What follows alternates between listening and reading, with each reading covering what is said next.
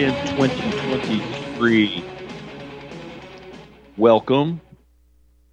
Um, where to begin on after a week like this? Just so much going on here. Mr. Producer, I'm hearing some noise in the background. Thanks. Um, so, I've got a lot of clips here that I just got to try to touch on and a lot of articles.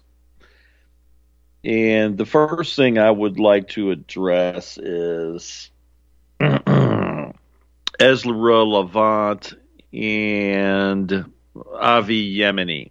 Okay, so Mr. Producer, if you could have clip 11 ready, but I'm going to talk for a minute and then we'll just play a little bit of this clip in a little bit. But so Ezra Levant gets the big scoop, okay, interview with, he gets to really like kind of ambush Albert Bourla over there in Davos and John Kerry. Okay.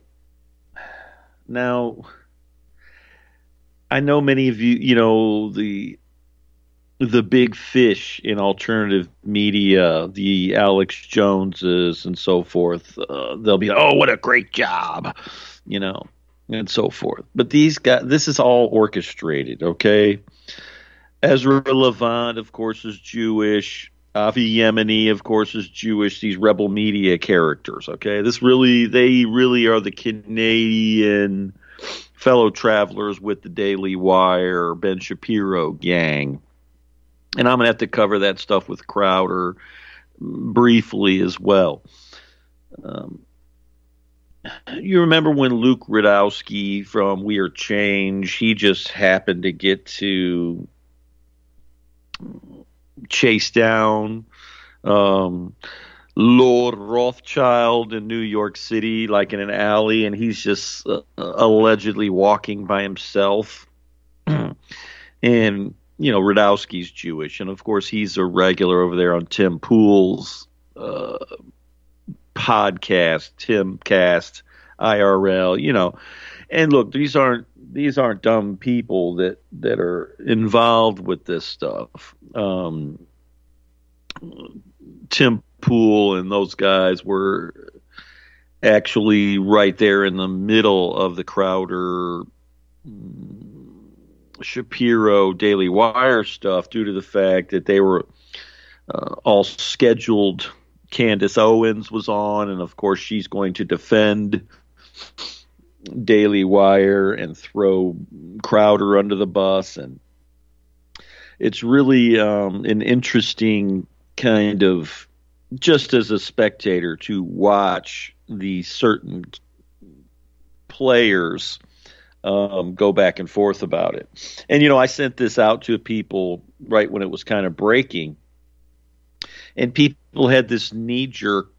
And I sent this stuff to people, and I was like, look, just go to this segment here and watch the contents of the contract. And I don't really care about the superfluous stuff around that. But our minds are all so screwed up that people they take a knee jerk without just digging into the part that I was like, hey, just check this out. And so it's kind of interesting just to watch that. But the contract that these proposals they tried to send to Crowder were very, just, it was like a record contract. It reminded me of the stuff Kanye West was exposing about kind of like the music and fashion industries. So, and we'll get into that later. But back to Ezra Levant and Avi Yemeni. And they just got to get all these kind of orchestrated ambush, interviews with various people.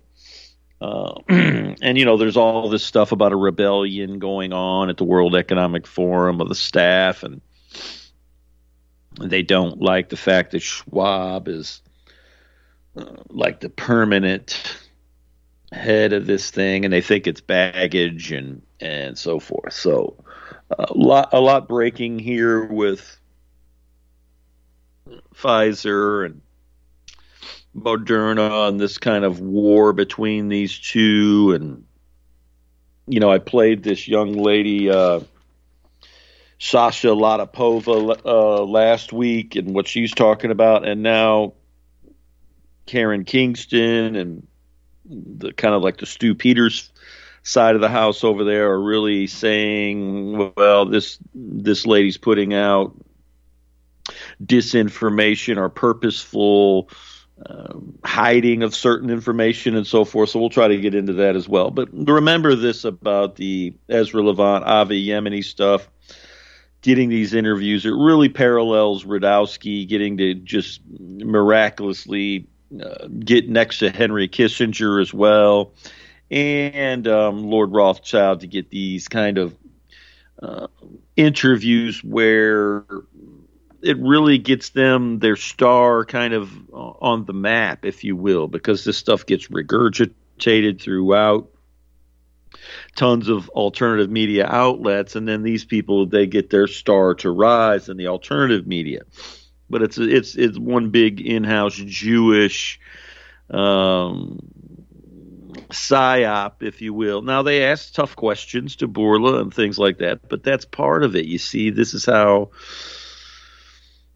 these guys get ingratiated into the Goy mind, is that, oh, you see, Ezra and them guys, they really got to put the nails to Bourla. And so it's like, come on, man, the whole thing is orchestrated. So we're going to play clip 11 just to regurgitate who Avi Yemeni is, and this was Max Igan a while back. Go ahead and play clip 11. And there's some language in here, but no big deal. Rebel news, folks. Avi Yemeni doing such great things for Australia. Avi Yemeni's a Zionist stooge, folks. Puts Israel first. And bear in mind, and I've said before, this guy actually was born in Australia,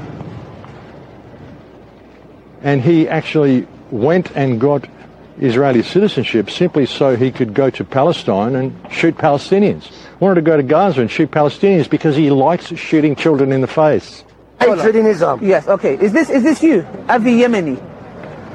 Yeah, okay, let's know who he is. Can we get on camera, please? Is this the same guy, yeah, that one Palestinian got shot in the face and he said, nice shot, boys? Is this the same guy? Is it the same guy, yeah? Not a kid. Okay. I support shooting jihadis in the fucking face. Okay. Shoot him in the face, and you know what? Okay. Shoot him in the heart too. Okay, good. Jihadi, a good jihadi is a good jihadi. Good. Okay, it's a good start. It's a good start. One second. What about Israeli? No, they're peaceful. Jihadi. Have you shot people like this guy? Answer, don't be shy. Don't be shy. I've served on the Gaza Strip. Have you shot people like this guy? Yes, you have. He has shot innocent people who go to the border. Let me finish. Who go to the border for what? For what? Stones. Now let me get this right, yeah? This guy is the big... That was this kind of a Muslim apologist named Ali Dawa. And if you follow kind of like the Islamic, let's just say proselytizing kind of crew on YouTube, you'll know who Ali Dawa is. And he's into it with David Wood a lot. From Act 17 Apologetics, and they go back and forth, and another guy named Muhammad Hijab. But it's interesting. But Avi Yemeni is an Australian guy, and then he's a dual Israeli-American citizen. He of course did time in the IDF and all that stuff. But he's one of Ezra Levant's lieutenants over there at Rebel News, and so no wonder why they would get some nice ambush, interviews over there at Davos.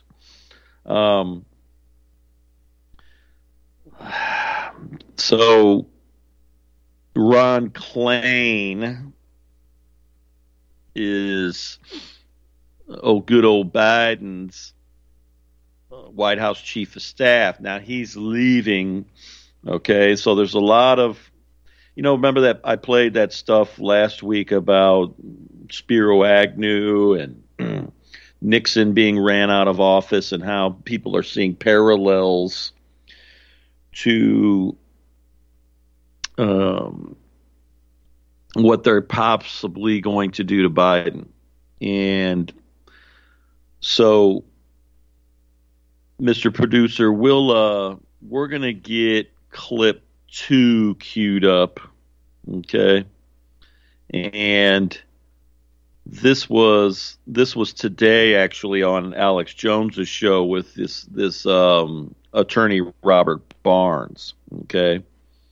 But I'm going to, they've already kind of announced who Biden's replacement is going to be. And so just for the hell of it, I kind of looked this guy up.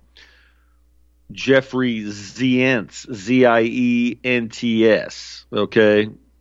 American business executive and government official who served as counselor to the president and White House coronavirus response coordinator from January 2021 to April 2022. As of 2023, the last couple days here, he's officially been designated the new chief of staff. Okay. Director of the National Economic Council from February 2014 to January 27. Also, acting director of the Office of Management and Budget. Oh, yeah, doing a real good job there, buddy. In 2010 and from 2012 to 2013.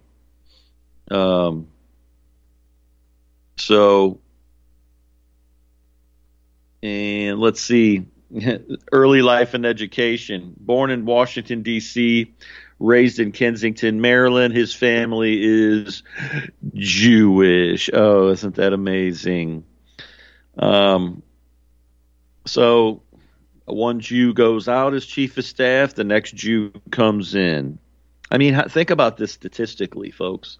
In a country of allegedly 300 and something million people, these 2%ers, these alleged 2%ers get to just come in and out of an interlocking directorate in high places like this in government. Just crazy. So we got one Jew leaves, another goes in, and he's been all over the place. Was involved in the purchase of the Washington Nationals. It's just so sick you got all these people that this slime and sleaze. Okay, so we're going to go ahead and listen to clip 2. Let's go ahead and run that one. To the media calls us circular firing squad between Steven Crowder and Ben Shapiro, but that's not. He said, I don't want the $50 million, which was over 5 years with bandwidth and crew. That's not that much money, folks. That ain't worth that much. I can tell you what it takes to run this. He's running a similar operation. So he leaves the Blaze. He goes to them.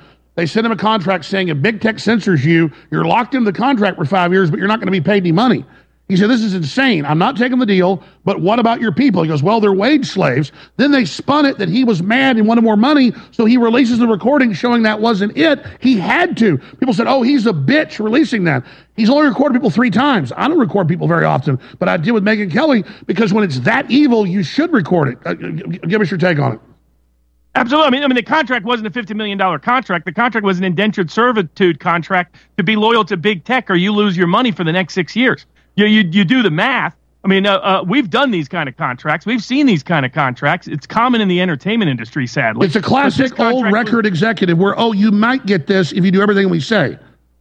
Exactly. It's a contract that puts a big dollar amount up front that makes you tempted to take it. Then you dig into the details and you find out what this deal did. Steven Crowder was going to have to pay the Daily Wire money to produce his own content, and Daily Wire would keep all of the profits. It was literal indentured servitude. If Big Tech censored him, he owed them money under the contract. They didn't owe him anything, and they owned him for up to 6 years. They had unilateral provisions in place. So the contract wasn't a $50 million contract. It was, hey, Steven Crowder, be an indentured servant, be loyal to Big Tech, or be, that's your choice. Either be loyal to Big Tech or you're going to be an indentured servant. And they even said, be our slave on the audio. Yeah, I mean, no doubt. That's exactly what it was all about. It was about the Daily Wire was founded by a billionaire family out of Texas, connected to natural gas and fracking, that's involved in a real weird religious movement that backed Ted Cruz, that founded the Daily Wire to take out Breitbart and Bannon, to try to take out the populist wing of the Republican Party. Jeremy Boring has admitted that it being an anti-Trump platform was their foundation. They were backed by spook-related money and spook-related sources. Their goal, it's not a coincidence they were big backers of Ted Cruz. It's not a coincidence they were big Trump haters. It's not a coincidence they've whored for every war in existence. Yeah, there's no doubt that if you're going to control the opposition, you should lead it. And it's 100% that Ben Shapiro is a figurehead. And there's some good people at the Daily Wire. I don't want to attack them all, but I'm going to tell you folks, they are worse than the Democrats. They are the Judas goats. They are Judas Iscariot. Ben Shapiro is Judas Iscariot. Absolutely. I mean, and then he comes out and he lies about the contract. He lies about Steven Crowder. He lies about the negotiations. That's who these people. It's not a coincidence. And then we saw the Twitter bots turn on against Crowder. That's when you know. Sorry, go ahead. Oh, absolutely. Look at the institutional media. All the media was anti-Crowder. That was their spin on this. The Reuters, AP, Young Turks, Media Matters, all those organizations all took the spin for the Daily Wire against Steven Crowder. Disgusting. I think Crowder stumbled into this. Crowder didn't realize he was stumbling into an Operation Mockingbird operation. But, I mean, to give people an idea, the Daily Wire is backed by billionaires, probably $1 billion company, makes hundreds of millions of dollars a year. This deal was done in order to lock up and co-opt and control and cabin and contain conservative voices. Which was what Fox News has been doing forever. Which is what Fox News did forever. Absolutely. It's exactly right. You couldn't have a bigger contrast than the Daily Wire and InfoWars. See, what is a lot of people who follow the Daily Wire, they follow, Candace Owens can say some really good stuff. Andrew Klavan can say some really good stuff. They sometimes say really good stuff. But when you need them, the leaders of the Daily Wire are on the wrong side. They're pro-shot. They're pro-New World Order. Absolutely. They're anti-gun. Absolutely. I mean, that's who they are. And that's the definition of controlled opposition. You can stop it there. They'll be opposition. Now, some of that is serious hyperbole. Okay. Jones, there's a lot, to say they're this and they're that, Now, let's listen. We're going to get clip 14 ready, Mr. Producer. This is Crowder himself, and this is what started the whole thing. Now, if you want to get the other side of it, you can listen to when Candace Owens was on with Tim Pool and all this other stuff. And there's a whole bunch of people that are taking the Daily Wire side that are actually alternative media people. Okay, so they're saying Crowder's a dirtbag for recording somebody that's supposedly his friend and blah, blah, blah, blah. And,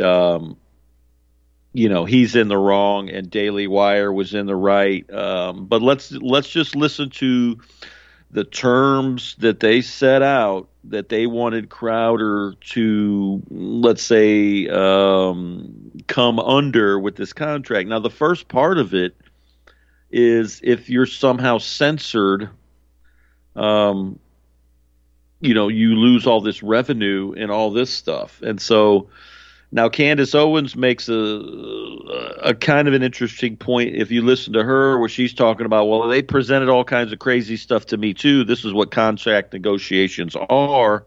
And so they're making the point that, hey, this is just the initial stuff on that they sent Crowder, and Crowder flipped out and he didn't negotiate in good faith and could probably have wiped a lot of this goofy stuff out of the final, writing of the contract and so forth. But let's just listen to it. Go ahead and run 14. Effectively, full ownership of all your social media platforms, channels, in perpetuity, the rights to your content, name, image, likeness, even the ones that you've built. Don't sign contracts out there that include multi-million-dollar penalties for different... Let me read you an example of what I mean. And this would be if it was me. If Crowder fails to deliver a monthly content in any month or any of the quarterly content in the corner, including any and all ad reads, and by the way, all these contracts came with 3, 4, 5 ad reads per show, which would fundamentally change what this show is. Got to get those dollar bills. If I failed to do that, it would be a $250,000 reduction in fee per quarter. If, let's say, we did do everything per quarter, but annually maybe missed something, like let's say we went and did a Change My Mind instead of a daily show, which of course requires a lot more work, it'd be a separate $1 million penalty for that if you miss a single piece of content. And the amount of content required is not in line with, frankly, it's worse than Disney, it's worse than ABC, it's worse than NBC, it's worse than CBS. This is ownership of you and everything that you do. But here's, just to drive it home, don't sign something that has another $100,000 daily penalty if it's not signed off on beforehand. You get hit by a car, you have a sick day, you could lose $100,000 a day. Hey, anyone wonder why there's burnout in this? Anyone wonder why you have kids come up and they leave and never to come back? You think if you had that kind of a penalty, you think if someone said, hey, we're going to penalize you $10,000 every day you miss coming into work, you think you'd be stressed? This is worse than the left frames their contracts. Again, of course I didn't sign any of these things. But I now know what other kids are signing out there. And here's the worst part. Yeah, that's terrible. I think it's, I just think that's wrong to treat people that way. But this is where, in going through this, and I needed to take some time because, look, I've always tried to be a happy warrior, and I want to go back to that. I haven't been happy for a while. To be really, I haven't been happy for a while because when you know what goes on behind these scenes, and you see how many people are complicit, it creates an air of hopelessness. It really does.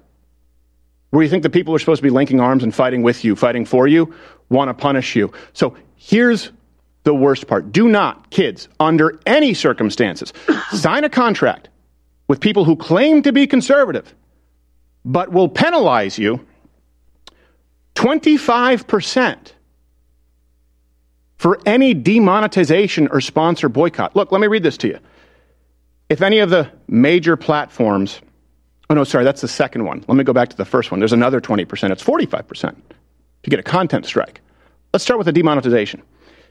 If blank is boycotted or dropped by more than 50%. All these stipulations in there. You know, Gavin McInnes, who I really don't like, especially when he did this little fake arrest of himself and all this. That was really just horrible, thing to do in the climate we're living in. But he just did this little clip that I was screwing around on YouTube over the weekend, and he did a clip about Sheryl Crow having to, at some, music awards thing or some sort of a show where she had to come out and sing one of her old hits. And he was talking about this, people being slaves to the contracts, and these people, and the look on her face coming out and singing and this old hit song of hers. And it really, that people that are supposed to be, let's just say, in a fight against tyrannical government overreach and so forth, they want to implement this through contracts. It really gets you into the mind of the Jewish entertainment industry and its tributaries, one of them being big conservative, incorporated. Okay, now Market Realist. This is from March of last year. Who owns conservative media company and website, The Daily Wire? It was launched in 2015. Has a clear conservative bias and no wish to hide it. Ben Shapiro hosts one of its most popular programs. In February 2022, CEO and co-founder Jeremy Boring stated the company was earning $100 million a year. So who owns it? The company is owned entirely by Bentkey Ventures LLC. In 2015, Boring, Shapiro, Caleb Robinson, and Ferris Wilks started the Daily Wire with an initial investment by Wilks. According to the company's site, Shapiro and Boring came up with the idea after Boring was fired from his job and Shapiro quit the same company. Wilks, who put up an initial investment to launch the Daily Wire, owns it along with co-founders Boring, Shapiro, and Robinson, who together own Bentkey. That company was previously named Forward Publishing LLC. Forward, isn't that interesting?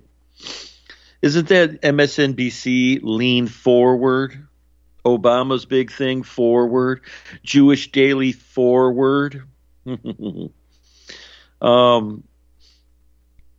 It's just interesting. So you get into billionaire pastor Ferris Wilks and brother throw fortune behind getting Bible back in schools and other conservative causes. Now, what Bob Barnes was talking about, Ferris Wilks is pastor of his family church in Rising Star called Assembly of Yahweh Seventh-day Church. Okay? And there's a lot of Assemblies of Yahweh and House of Yahweh and a bunch of different ones, Yahweh groups. They call them Yahwist groups. But it's fascinating. So it's a conservative Christian outfit. And it's interesting that he would jump in bed with this militantly Talmudic Jew to start this endeavor. Okay. Now, we know that there's a lot of people in the, let's say, kind of Christian circles, especially in Texas, that are very, very militant Zionists. And they believe that the Rothschild entity in the Middle East is actually the fulfillment of biblical prophecy. And that, you could argue that as long as the day is long. But it's fascinating to see that, I never really dug into who started the Daily Wire and this stuff, but, Barnes mentioned it. So I decided to do a little bit of digging. And, you come up with things like this. We should be probably coming up on break any second.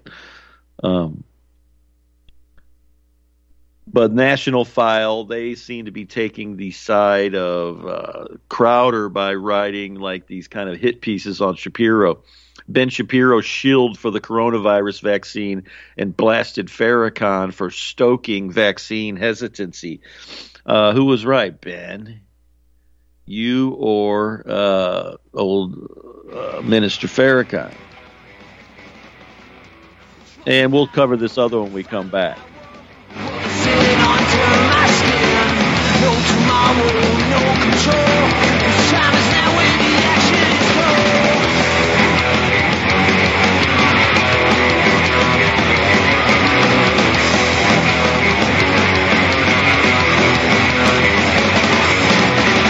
running rubber and the smiles, seems victories, countless trials for the finish of false stars, dirty deeds and broken hearts.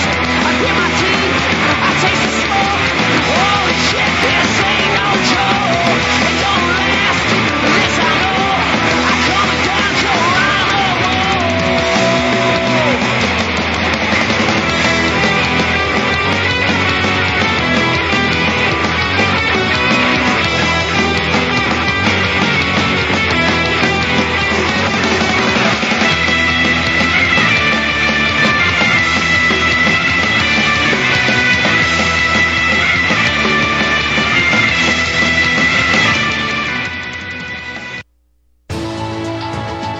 You are tuned in to the Republic Broadcasting Network. Visit our website by going to republicbroadcasting.org.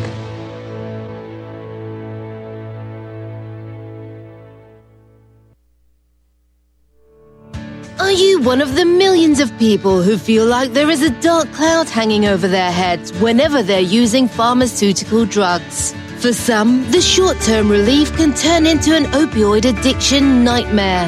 Have you ever wondered why CBD oil is a billion-dollar industry? It's because it works better than opioids and is actually healthy for you. However, CBD oil is stripped of all other helpful compounds found in the hemp plant. According to neuroscientists, the whole hemp plant, otherwise known as hemp paste, is even more effective than the chemically processed CBD oil. Are you ready to take back your health? You can try hemp paste by going to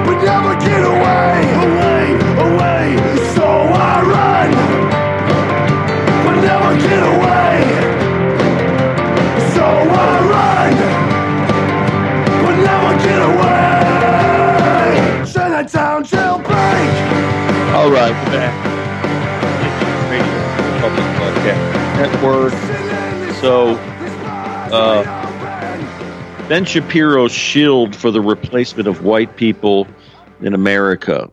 The great replacement is real. This is from yesterday. Neoconservative pundit Ben Shapiro, the Daily Wire, shield for the bipartisan uniparty movement to replace white people in America through mass migration, echoing the ideology of Jewish identitarian groups like the ADL. Shapiro tweeted a racially charged anti-white message on June 16, 2017, during the first year of the Trump presidency. Shapiro tweeted, and by the way, I don't give a good damn about the so-called browning of America. Color doesn't matter. Ideology does. Well, somebody that's supposedly as smart as he is knows that a lot of times ideology and color are inseparably intertwined. Okay, and I'll get into some of this maybe next. As the white share of the population declines in America, many commentators on both sides of the aisle, including Shapiro-style conservatives, militantly propagandize against white racial identity, making it clear that the establishment in the U.S. wants pro-white interests to be marginalized. The Great Replacement, which has been noticed by many, is still presented as a so-called conspiracy theory, even though facts prove that it's happening in a very real statistical and also political sense. And that leads me to, it was in my notes, which I didn't get to last week, but congressional Democrat moves to end free speech for white people. As we know, one of the most Looney Tune members of Congress, Sheila Jackson Lee, introduced legislation that will charge white people with federal hate crimes for questioning immigration or criticizing non-whites. Okay, so we've all been exposed to this. Leading Against White Supremacy Act of 2023. And this ties in to what's going on over there in Davos. Okay, so you got Sheila Jackson Lee. You'd think this buffoon is smart enough to write any of this legislation. Of course she's not. They give this to the racial bomb throwers in the Democratic Party. They could have handed it to any of them: Cori Bush, Ayanna Pressley, Ilhan Omar, AOC, any of these people. They would have been good candidates to introduce this legislation. But old Sheila down there, I think she's Houston. If I'm not, it's either Houston or Dallas, but I think it's Houston. She was selected to bring forth this legislation. Okay, now go over here. America will soon have hate speech laws, EU Commission Vice President tells the World Economic Forum. Okay. Vera Jourova, the EU Commission VP for Values and Transparency, and she's telling one of our own congressmen sitting there, your country will soon have these, you little punk. And I can't remember the guy's name, but he was a former Marine Corps officer that was sitting there next to her. He's an officer in the Marine Corps, and he ran as a Democrat, and he's in there. And this punk sat there and smiled when she said that. And I looked up who he was, and I had it in my notes somewhere. Just insane that there was a Marine Corps officer sitting next to her, a congressman, and didn't say a word about it and just smiled. And I think Joe Manchin was there as well. So they're bragging. Okay. Now let's talk about what kind of I covered last week was the this whole kind of Nixon-Agnew formula that might be used. Now, Barnes said it earlier that they hate Kamala enough. They'd probably like to do an Agnew on her before they take out Joe. I still don't agree. I think they're going to try to put Kamala in due to the fact of who her hubby is, old Mr. Emhoff, Douglas Emhoff.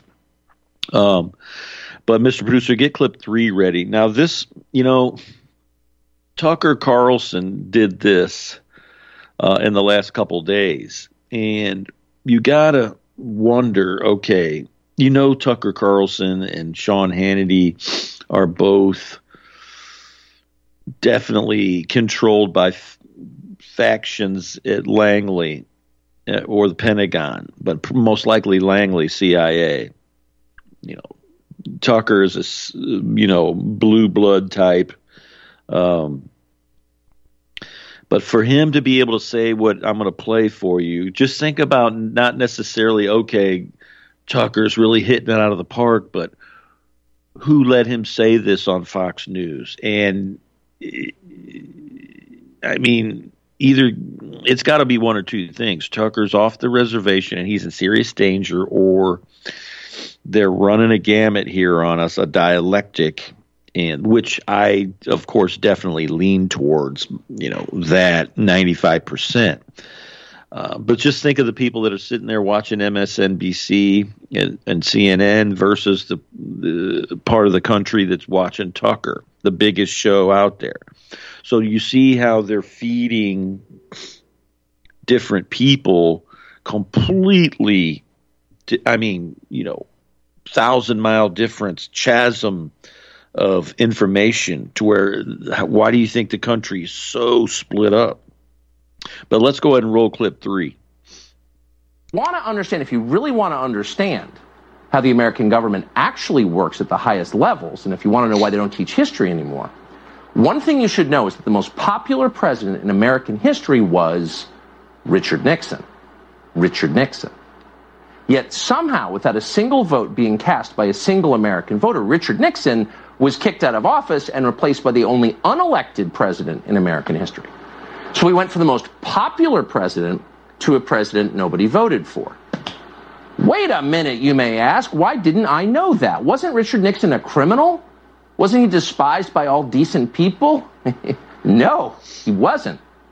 In fact, if any president could claim to be the people's choice, it was Richard Nixon. Richard Nixon was reelected in 1972 by the largest margin of the popular vote ever recorded before or since. Nixon got 17 million more votes than his opponent. Less than 2 years later, he was gone. He was forced to resign. And in his place, an obedient servant of the federal agencies called Gerald Ford took over the White House. How did that happen? Well, it's a long story, but here are the highlights, and they tell you a lot. Richard Nixon believed that elements in the federal bureaucracy were working to undermine the American system of government, and had been doing that for a long time. He often said that. He was absolutely right. On June 23, 1972, Nixon met with the then CIA director Richard Helms at the White House. During the conversation, which thankfully was tape recorded, Nixon suggested he knew, quote, who shot John, meaning President John F. Kennedy. Nixon further implied that the CIA was directly involved in Kennedy's assassination, which we now know it was. Helms's telling response? Total silence. But for Nixon, it didn't matter because it was already over. 4 days before, on June 19th, the Washington Post had published the first of many stories about a break-in at the Watergate office building. Unbeknownst to Nixon and unreported by the Washington Post, 4 of the 5 burglars worked for the CIA. The first of many dishonest Watergate stories was written by a 29-year-old Metro reporter called Bob Woodward. Who exactly was Bob Woodward? Well, he wasn't a journalist. Bob Woodward had no background whatsoever in the news business. Instead, Bob Woodward came directly from the classified areas of the federal government. Shortly before Watergate, Woodward was a naval officer at the Pentagon. He had a top-secret clearance. He worked regularly with the intel agencies. At times, Woodward was even detailed to the Nixon White House, where he interacted with Richard Nixon's top aides. Soon after leaving the Navy, for reasons that have never been clear, Woodward was hired by the most powerful news outlet in Washington and assigned the biggest story in the country. And just to make it crystal clear what was actually happening, Woodward's main source for his Watergate series was the deputy director of the FBI, Mark Felt. And Mark Felt ran, and we're not making this up, the FBI's COINTELPRO program, which was designed to secretly discredit political actors the federal agencies wanted to destroy, people like Richard Nixon. And at the same time, those same agencies were also working to take down Nixon's elected vice president, Spiro Agnew. In the fall of 1973, Agnew was indicted for tax evasion and forced to resign. His replacement was a colorless congressman from Grand Rapids called Gerald Ford. What was Ford's qualification for the job? Well, he had served on the Warren Commission, which absolved the CIA of responsibility for President Kennedy's murder. Nixon was strong-armed into accepting Gerald Ford by Democrats in Congress. Quote, "We gave Nixon no choice but Ford," Speaker of the House Carl Albert later boasted. 8 months later, Gerald Ford of the Warren Commission was the President of the United States. See how that works? So those are the facts, not speculation. All of that actually happened. None of it's secret. Most of it actually is on Wikipedia. But no mainstream news organization has ever told that story. It's so obvious, yet it's intentionally ignored. And as a result, permanent Washington remains in charge of our political system. Unelected lifers in the federal agencies make the biggest decisions in American government and crush anyone who tries to rein them in. And in the process, our democracy dictatorship. That's your senior executive service gang that really, runs the,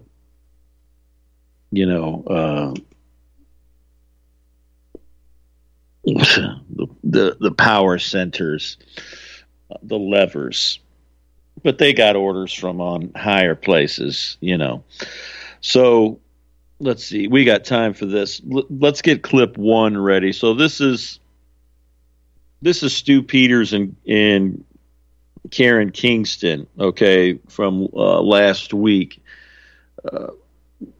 where I played the Sasha Latapova stuff about warp speed and everything being completely military. And this is kind of like splitting hairs, but I figured I'd throw it out there because if you look at it, the you got Bourla in charge of Pfizer.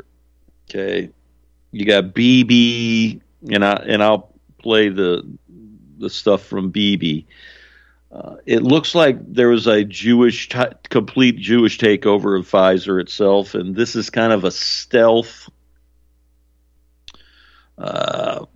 Trojan horse to actually co-opt these governments. Remember at the beginning when these quaxines rolled out, and then all these countries had to basically sign over like infrastructure and military bases and hardware and all this to Pfizer as collateral. Do you remember that?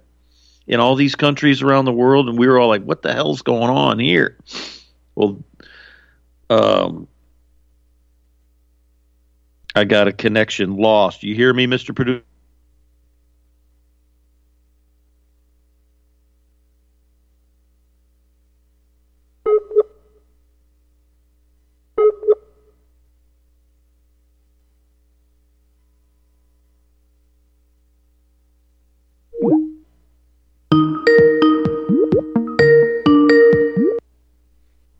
All right, we just lost. Was I the whole time?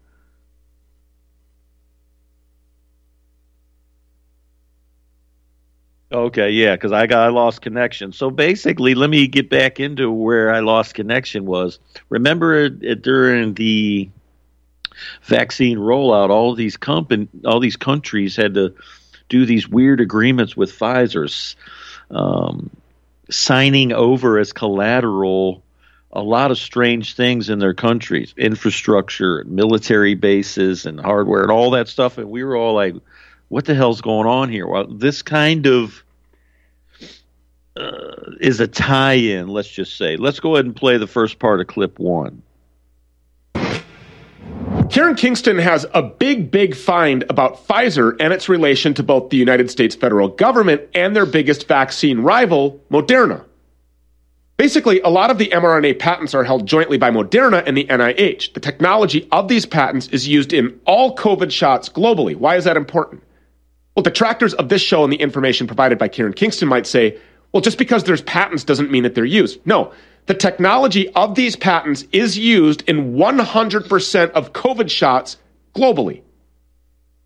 That's a windfall for Moderna because Pfizer sold far more of their mRNA shot than Moderna did of theirs. Pfizer sold so many of their shots, in fact, that they now owe Moderna a payment in the billions of dollars. But Pfizer is trying to stiff Moderna on this. Moderna has sued and Pfizer has countersued. Imagine that. Evil people squabbling over their ill-gotten riches. What's new? But Karen Kingston says there's yet another twist to this, which also involves our own federal government trying to enrich itself off the sale of these lethal bioweapon injections. Kingston's been writing about all of this over on her Substack, and the biggest part of this is something that may be really difficult for many of you to wrap your heads around. But listen, about a whole year ago, we were live on this program on the air when I said Pfizer is the new world government, meaning our own federal government is not in fact calling the shots. Pfizer is. Karen is here with us now to discuss this in greater detail. Karen, thank you so much for coming. We appreciate it. Thank you for having me, Stu. What we're about to share with your audience today, it's a bombshell. It's something that you should take a seat before we go through this. I went through the Pfizer contract in more detail, and they waived the Bayh-Dole Act. And I know you don't know what that means, but anyone that works with the government and has seen a government contract, this is unheard of. What does the Bayh-Dole Act mean? It means what we kind of know what it means. Now, Bayh-Dole, Evan Bayh, remember him, B-A-Y-H, Senator Evan Bayh, and good old Bob Dole. That's the Evan Bayh, Bob Dole, that Bayh-Dole Act. Okay, you can look it up, but go ahead and resume. Means when you work with the government. If the government gives you a grant for an invention, that means that grant, you have granted the government exclusive rights to all that intellectual property when you create a patent, even if you only use a portion of the grant. If you do manufacturing with the government and you had your own ideas, and the first time you manufacture with the government says, now we own your intellectual property. If you work on government time, your ideas basically belong to the government. So they waived the Bayh-Dole Act, but they actually were more specific than that. So it's not just that the government said, we're not making you give us your intellectual property. We're going to give you all of our intellectual property. The contract that Pfizer made with the U.S. government, Pfizer now appears to own about 32 patents for the mRNA lipid nanoparticle bioweapon technology that was created by the United States government, universities, institutions, China, the Chinese military, Europe, Germany, and other developed industrial nations, governments, militaries, and private sector. That's what's happened. So now Pfizer owns the intellectual property. They are literally calling the shot. So I want to read two parts of the contract. First, in section 7.1, inventions, it says, as between Pfizer and the government, all inventions conceived or first actually reduced to practice in the performance of the statement of work shall be owned by Pfizer. What does reduced to practice mean?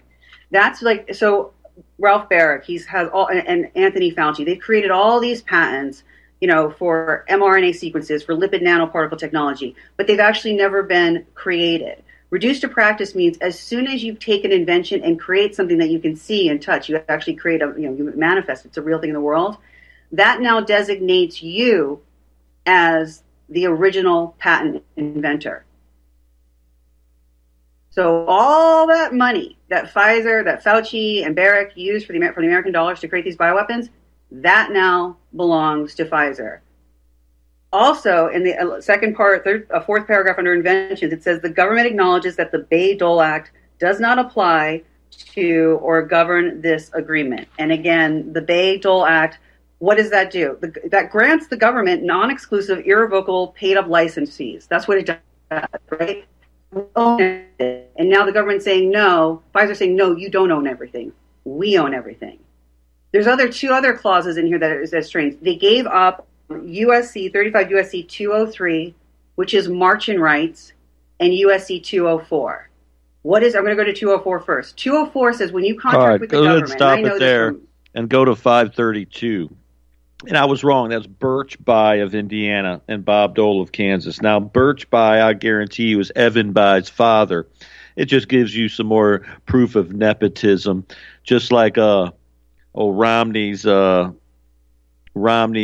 pops, big politician. So Evan Bayh I'm sure that's Birch's kid, and he became a senator later. But this is where it gets into this Sasha Latipova kind of dust up. Let's play that second part of 532. So what's happened now, Stu, again, is Pfizer owns and again, I did that work on GeoVax on your show about a year ago, maybe a year and a half ago, where GeoVax entered into a royalty agreement with the NIH and HHS, and they list 32 patents. Those are the 32 patents they would have licensed to, again, from all over the world, from different governments and militaries. The government just signed that over to Pfizer. So why are there other experts out here? I mean, I can think of a handful of them, one of them, Sasha Latipova, that says, no, the United States government is actually in control here. But they're not. It's Pfizer. So where is the confusion coming in? The confusion is coming from Sasha Latipova. That's where it's coming in from. So she's an expert from a contract research organization, an executive. Most people know I'm a former executive. I used to be people's boss's boss's boss. I'm excellent at contract negotiations. Wilson Sonsini Goodrich was one of my law firms that I worked with. So the fact that she read this contract, and this is what she's been focused on for a year and a half, I think she said, like just exclusively these contracts, and hasn't brought that to our attention, is extremely alarming. So the confusion is coming from the fact that experts are coming forward saying, I looked at this document and they tell you the opposite of what it says. And I don't want to beat a dead horse, but Dr. Malone went on Steve Bannon on August 24th saying, I looked at the FDA approval, and it was for a company, BioNTech. It wasn't for Pfizer. And that was just a false statement. So people are confused because the people that they trust are making false statements to them, either intentionally or just out of ineptitude. So again, people don't know my background, but I would fire people like this. I would say you have one warning and then you're off the team if you continue this behavior and making these false statements. So I'm just telling you, this is what the contracts state, and the FDA approval process wasn't a psyop. When you go into a court of law, you have to see what the contract says. So Sasha did a whole tour of media, and when she's on these shows, they literally put up in the background section 1.2, the scope, and Sasha's saying, well, the FDA trials weren't real because they didn't pay for them and they weren't required. Under section 1.2, under the scope, it says the vaccine medical countermeasures, they're not going to be released to the American people until you have successful clinical trials. And then they specifically refer to the 2017 FDA regulation document that walks through how you get an EU authorization and how that process is separate from initial new drug application. I don't want to lecture everyone on med legal review process, but we're getting false information now. This is alarming information. The reason why this is so important, Stu, is that the government's not in charge. According to this contract, stop it. We'll cover some of this when we get back, and then we'll move on.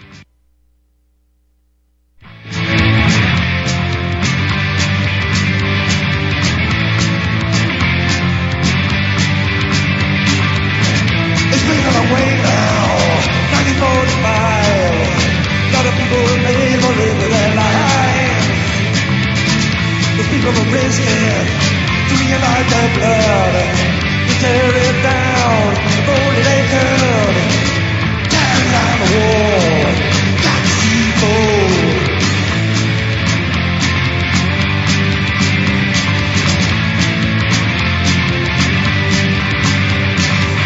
Stack of young people, they rent their lives. Now you're starting to hear these people cry. Here at Republic Broadcasting Network, we have been building our online store. Well, we have been focusing on bringing you the best talk show host in the country. Here at Republic Broadcasting Network, we also want our listeners to have products they can use every day and in times of emergency. We have added new products each week to our store. Your support of this network, plus products at the best prices, is a win-win situation. Check out our new store. Go to our website, republicbroadcasting.org, and click on the online store located at the top of our website. Together, we can continue to grow RBN and help our listeners prepare for the future. Go to republicbroadcasting.org and click on our online store or call us. 800-724-2719, extension 3. 800-724-2719, extension 3. This is RBN, the Republic Broadcasting Network.